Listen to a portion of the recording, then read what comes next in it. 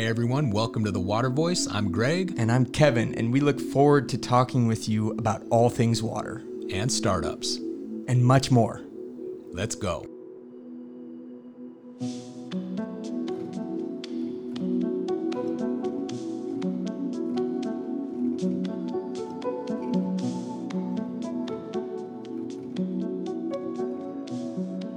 Welcome back to The Water Voice and another short segment. We call these Water Drops, and I'm blessed by the presence of Bill Powers today. Hey, how's it going? Thanks for joining. Of course. We like to, we share a lot of thoughts and ideas, and I thought, you know what, Bill, hop on the podcast. So here we are. Yeah, happy to be here. So the other day, a story came across my desk from the Scientific American, which it's a good publication. I had no idea that this magazine is actually the oldest continuously published magazine in the U.S. Did you know that? Actually, I didn't know that. I thought that I've seen it around for a really long time, but you'd think that's got to be around since like the 1850s. If their first article is probably about the gold rush or something, you know? We should go. And that'd be interesting to go and like dig in and find those archives. But yeah, apparently Einstein and Tesla actually contributed articles at one point in time. So, you know, this is a good publication, something that, you know, when it comes across my desk, I want to read these type of articles. But this article was all about water shortages, and it was titled, quote unquote, 5 billion people face water shortages by 2050. And the article basically goes on to warn that around 2/3 of the world's population will face at least 1 month of water shortages by 2050.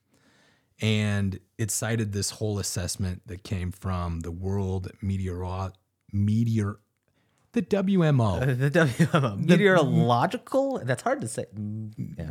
The meteorologists of the world, their organization.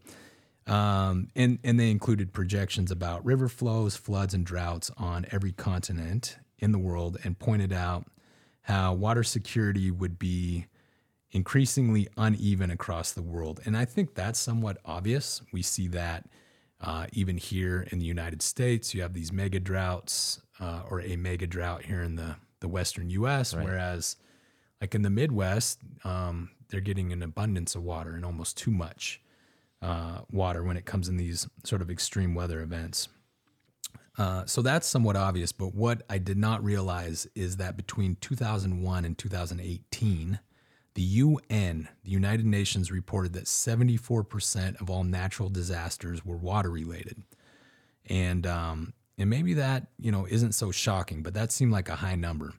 And so based on that, for the first time, officials at the recent climate conference, I believe COP27, in Egypt, took another big step toward fully integrating water into their quote-unquote adaptation efforts. Yeah.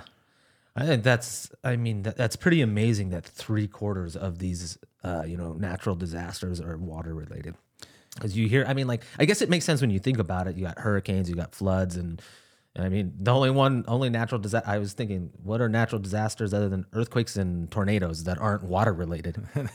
I know what else one wouldn't, I guess wildfires. Yeah, it's a big one. But wildfires are inadvertently about water in lots of times because it's about droughts, you know, so you almost count those in that 3/4 mark. Because like you were saying, places in the West, we're going through tons of wildfires, and then, you know, you'll have, New Orleans overflood the levees, you know, kind of thing. That's pretty crazy. It is. That number just seems high. But maybe it's not so shocking. And, you know, I think my main takeaway from the article, and I'm going to go on a little rant in a sense here. Yeah. It's not that 5 billion people are going to face some kind of water shortage by the year 2050. I know that's like the big scary headline. And that's very important. I mean, that's kind of dire in a sense, but rather, you know, the so-called experts are finally recognizing that climate change is a water issue. And one of the most significant impacts of changing climate patterns is the impact that it has on precipitation. So this in turn will directly affect the quantity of water that regions get, whether it's too much, like you just talked about, where you have these flooding events, or it's not nearly enough, and you have these droughts. And so climate change in the end is definitely a water story. And the fact that it's just now starting to get that type of attention, in a sense, is a little surprising, but it's a good thing. Still, I think and here's my rant, there's all this attention being placed on CO2 reductions and even removal, capture and removal, which is good. I mean, I think that these conversations are needed. Technologies are going to be needed to take CO2, excess CO2 out of the atmosphere. But the reality is we're going to blow past the 1.5 degrees Celsius climate threshold. The UN has basically stated as, here's the threshold. Once we're past this 1.5 degree increase in temperature, it's totally dire.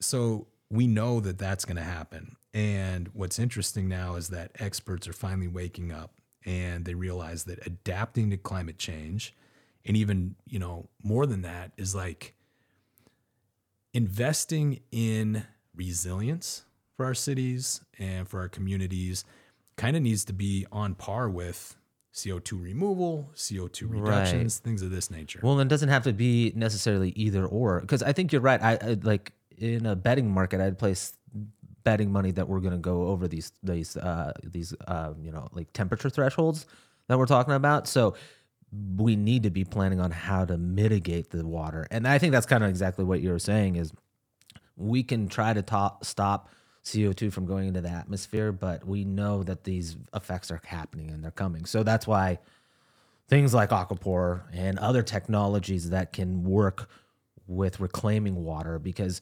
that's going to be really important, right? I mean, because we have to have this water is getting thrown out into places where it's unusable. So how do we keep it where it can be used? Yep. I saw something today, even oddly enough, at my favorite little coffee shop on the wall, First Ave Coffee. Yeah. It shows like as you fill up your water glass, and we've known this, but it was like right there. And I'm like, oh man, this is real. Yeah. 2.5% of the world's water is fresh water, and only 3% of that is usable or drinkable. And so that's amazing. Now, there's a way to, and maybe not increase that number, but make that a sustainable number, is by, again, replenishing groundwater, being able to use stormwater and this rainfall as an asset instead of a waste product. Yeah. And we talk about that all the time. But totally. Well, don't you think does it seem like with the UN climate conference that's going to happen in Egypt, so they were saying the quote unquote adaptation efforts they're integrating that. Why wasn't it a bigger deal before? I don't know. I think it has to do with, honestly, I think it has to do with money and where money, where they wanted money to flow. I don't know. I don't want to get into all that. What I do know is I saw a number the other day, and we're talking about carbon capture and these really elaborate, it's almost an engineering marvel to be able to go in and remove CO2 from the atmosphere. Yeah.